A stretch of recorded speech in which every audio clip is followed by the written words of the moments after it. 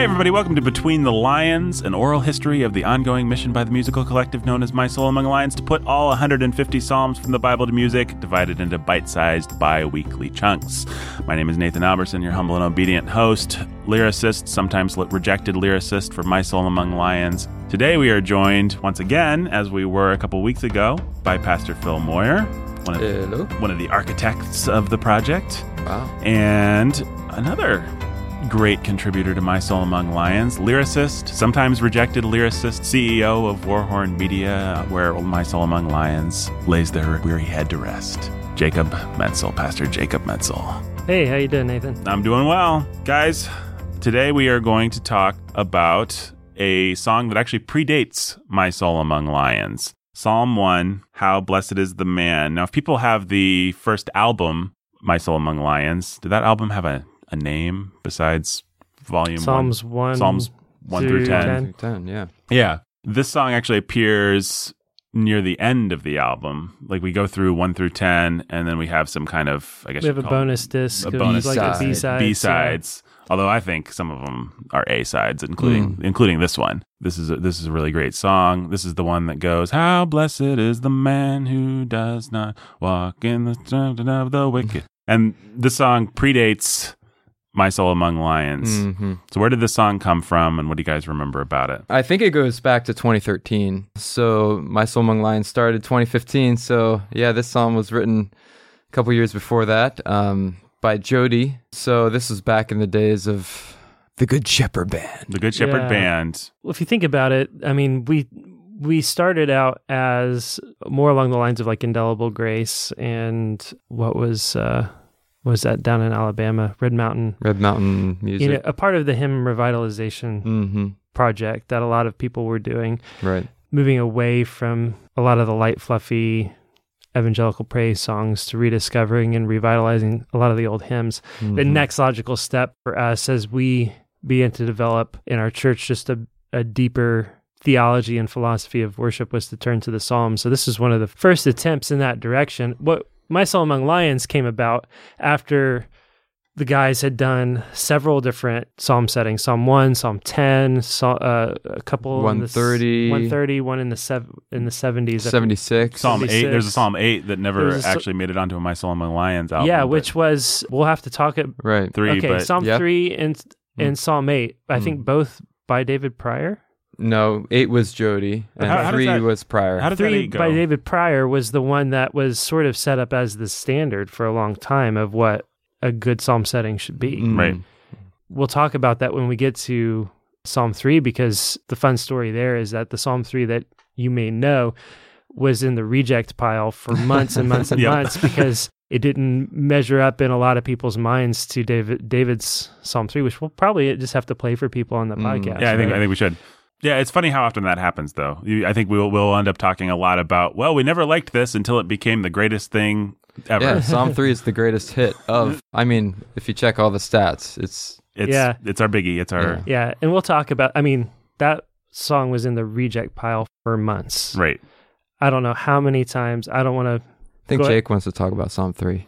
Well, I just want I want everybody to know that I'm the hero of the story, right. Who just kept insisting that psalm was worth doing. Yeah. And, come on, you guys, we can do this one. No, it stinks, Jake. You're an idiot. No, I'm not. No, it's kind of great. Yeah, no, we will tell the stories, and we will all be heroes and villains in our places in this. I'll be a villain for sure in the ongoing saga. But today we're talking about Psalm 1. Well, I think part of the reason that one ended up on a B-side at the start is because the Good Shepherd Band had a real rock and roll vibe to it. Very true. And Psalm 1 was written with more of a rock and roll vibe. This particular Psalm 1 was written that direction. So was Psalm 10, which predated the project. When we were trying to figure out, these songs, these psalms, these things that we were writing, a lot of what we were trying to do, actually build a project that had a cohesive feel. Mm-hmm. Mm-hmm. And that was something that also felt approachable to people in smaller churches. Like, I could do this with the guitar. I could do this with just the piano. Right. Mm-hmm. And that was a huge concern for us. When you do a great big rock song, it doesn't matter if you can strip it all down to an acoustic guitar. It feels intimidating, like you can't live up to it without a full band. And not a lot of churches have that. Right. And so we really wanted this project to feel as stripped down as possible while still feeling compelling, to feel like, hey, you can grab an acoustic guitar and do this sort of thing. What I remember becoming kind of a weird, morbid talking point at the time was, one day you're going to die, Nathan. You're going to be laying on your deathbed, and you're going to want to sing these songs. And if a full band has to come to the hospital, it's not going to work. You want a guy with an acoustic. You want the people around your deathbed to be able to sing these songs with an acoustic guitar. Or a cappella. Or a cappella, which is actually a pretty good way of thinking about it. I mean, it was funny. I remember we ended up just accepting this notion, which is a good notion to accept, that you want to be able to sing a song like this on your deathbed. And we would argue about, well, like, does this one work a cappella? And in the back of our minds, it would always be like, when I die, are we going to be able to pull this off? And so it didn't feel like this one hit that standard. And so there was another attempt that we'll talk about in a couple weeks, I'm sure. But this one, and then Psalm 10, the Psalm 10 of the album had to be really redesigned, right? Exactly. Rearranged completely in order to hit that vibe. And now we've since released it as the full straight ahead rock song that it was always meant to be. Which I think that listeners will appreciate because it's way better that way. Yep, agreed. But yeah, I think even the version on this album is still stripped down. It's not as rock and roll as it was written, right? It's got some, and the way that you did that is sub out the electric guitar for the banjo, and we didn't give it as much of a big drum, backbeat going. It's still there. Well, even a lot of these songs, I think the logic, if I remember talking to Jody or you at some point about this, was if all the songs have a build, so if it can start a cappella, if it can start acoustic, if it can start with just the piano, you can at least prove that it can be done that way, and then we can build to something cool later and show all the things that this song can do. Right. So a lot of those songs, especially early songs, follow a similar building pattern like that. And obviously we're not always successful at making the most singable song. No. We strive to, and it's always... I think you'll find a handful that are. Yeah, absolutely. Well, and I think it's important, especially when you're starting a project like this, you have to be careful to define who you are. You have to be self-controlled in a way that you actually don't have to later on. You can allow yourself to be more elastic on the third album than you can on the first, because on the third album, the standard has been set. And once the standard has been set, you can start to find creative and fun ways to deviate, because you kind of know what your limits are and you know how far you can deviate before you have to come back. And you've learned what people respond to and what they don't. Right, precisely. So when you're starting out any kind of creative project, be it a novel, be it a TV show, be it a podcast, be it anything, you want to kind of establish the boundaries first, and then you can start having fun with those boundaries. So I think on this first album, I don't know if we went back to it that we'd do everything the same way. We might allow ourselves more license in certain places, but it was good at the time to just say, this is what it sounds like, this is what we're doing. Keep it simple. Keep it folk, and keep it playable for people that are listening. I think it's one of the dark horses of the album, though. Yeah, no, I love it. Hiding away on that backside. I love it. We sometimes sing this in church, and I'm always excited when it gets dusted off, because I just think it's a good song, and it's one of those songs that kind of sticks with me, gets caught in my head, and then I'm like, how blessed, in the law he meditates. I'll go through my week doing that, and then I'll be like, I should meditate in the law. That reminds me, I should read my Bible. It's one of the most helpful ones. It's helpful. Yeah, it's just. Well, it's helpful precisely because it's so simple, and it's just got this repeated, hey, Nathan, don't forget to read your Bible. Don't forget to read. That's basically what the chorus does, which is really nice, actually. I think it might be worth noting just that in this psalm, you don't have a chorus necessarily that pops out at you. Right. It's a 6-verse psalm, pretty much just straight through. Some psalms you might have a repeating section or something that just screams chorus. Yeah. But here we have, what Jody did was he brought out that theme in the law, I'll meditate. And Yeah, that's a choice that Jody made that wasn't necessarily evident in the psalm itself. Well, the psalm's, 6 verses total? Yeah. It's pretty simple. Making those kinds of choices, they are choices. Yeah, they aren't always inevitable. It's one of the challenges, of putting the psalms. If you just took it as it was, well, it might be a good hymn, but to have something, like you're saying, you get this thing going in your head throughout the week in the law. Oh, I need to meditate. That'd be hard to do without a chorus like that. And so it's one of the ways that we take some liberties. And well, that's something that people need to be aware of is we have to make interpretive choices when we're setting these songs, and it would be easy to put out the press that says, these are just direct, perfect encapsulations of what every psalm says in the Bible, and certainly that's the goal, but we're choosing, like, what is the emphasis in this psalm? What do we think? And so we have to use discernment, and you should use discernment as you listen to these things, and you should go back to the original psalm, and you should look at it, and you should think, I wonder why they did that and what they were thinking, and I think hold us to a high standard. You're allowed to go back to the Bible. You just have to accept that we had it all figured out. And that's why we always say this, part of why we're doing this podcast is to talk about the process and inspire other people to do the same thing and to do us one better and to write even better versions of the Psalms. Well, and I would say that even our philosophy has changed. We started out really wanting being really stressed about making every single song as singable as, this is really going to work great in corporate worship, the way that whatever our standards were. And part of what we discovered along the way is not everything that we thought was going to work great in corporate worship worked, and things that we didn't think were going to work. And we're not going to come up with a definitive new Psalter. What we need to do is write songs that we love, write treatments of these Psalms that we love, that we can at the least say, we love the Psalms, we love this song, and we think you should too. And we hope they help you love the Psalms. And we hope some of these you can find your way to singing in worship. And I think that allowed us to take a more humble, workman-like approach to this sort of thing, and a more creative approach, and to do things, take other kinds of risks. We know that this is never going to be sung in corporate worship, but that's okay. If somebody listening at home can love this psalm or understand it better, or be inspired to write the version for corporate worship, then great, we've done our job.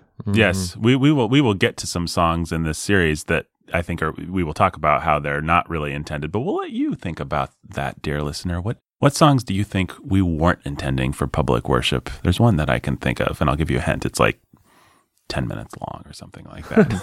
Most awesome one. and it's awesome.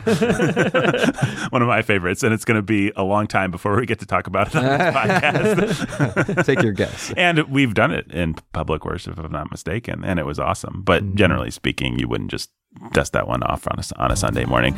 Anyway, let's listen to How Blessed is the Man, Psalm 1. Thanks, guys. See you in a couple weeks. How blessed is the man who does not walk in counsel of the wicked, and where the boastful sinners talk will he refuse to stand. He doesn't join with men who scoff, he dare not even sit among them. But his delight is in God's law, it is his hope and prayer. And the law he meditates, and the law he meditates, and the law he meditates in the night and in the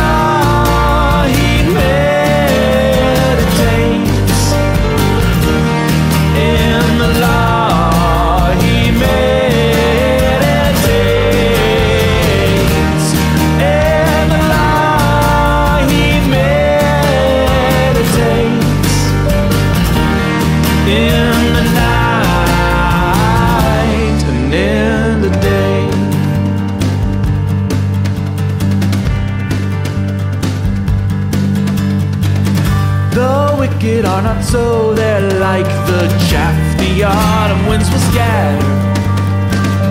When judgment starts to blow, they'll feel the fury of the day.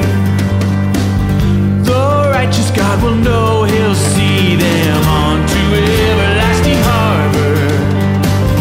The wicked, though not so, God's wrath will drive them far away.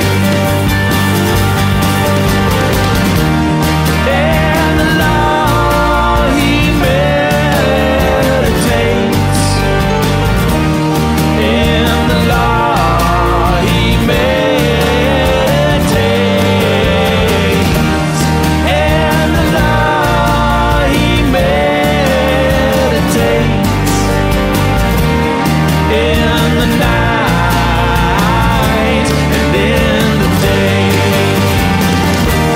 And the law he meditates, in the law he meditates, and the law he meditates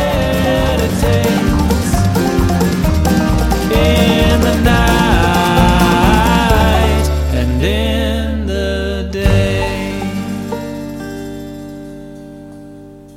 Hey, if you like this song and you want to buy it, you can buy it on iTunes or Amazon or Bandcamp, all over the place. You can go right now and listen to it on Spotify or Apple Music. Wherever you get your music, it's there. If you want charts, lead sheets, it's all available for free at clearnotesongbook.com. And if you want to support this work and get access to great new content as we write and produce new songs, go to patreon.com/MSAL, where you can sign up for as little as a cup of coffee a month. And right now, for the entire month of October, every one-time gift at warrenmedia.com gets you two things. It gets you a download of Tim Bayly's latest book, Church Reformed, in all of its e-text variations, and it gets you the latest full-length album from My Soul Among Lions, Song of the King, Volume 3, Psalms 21 through 30. So if you want all 10 of those Psalms 21 through 30 and a full-length studio album package, right now, a one-time gift in any amount at warrenmedia.com. Go, make it happen.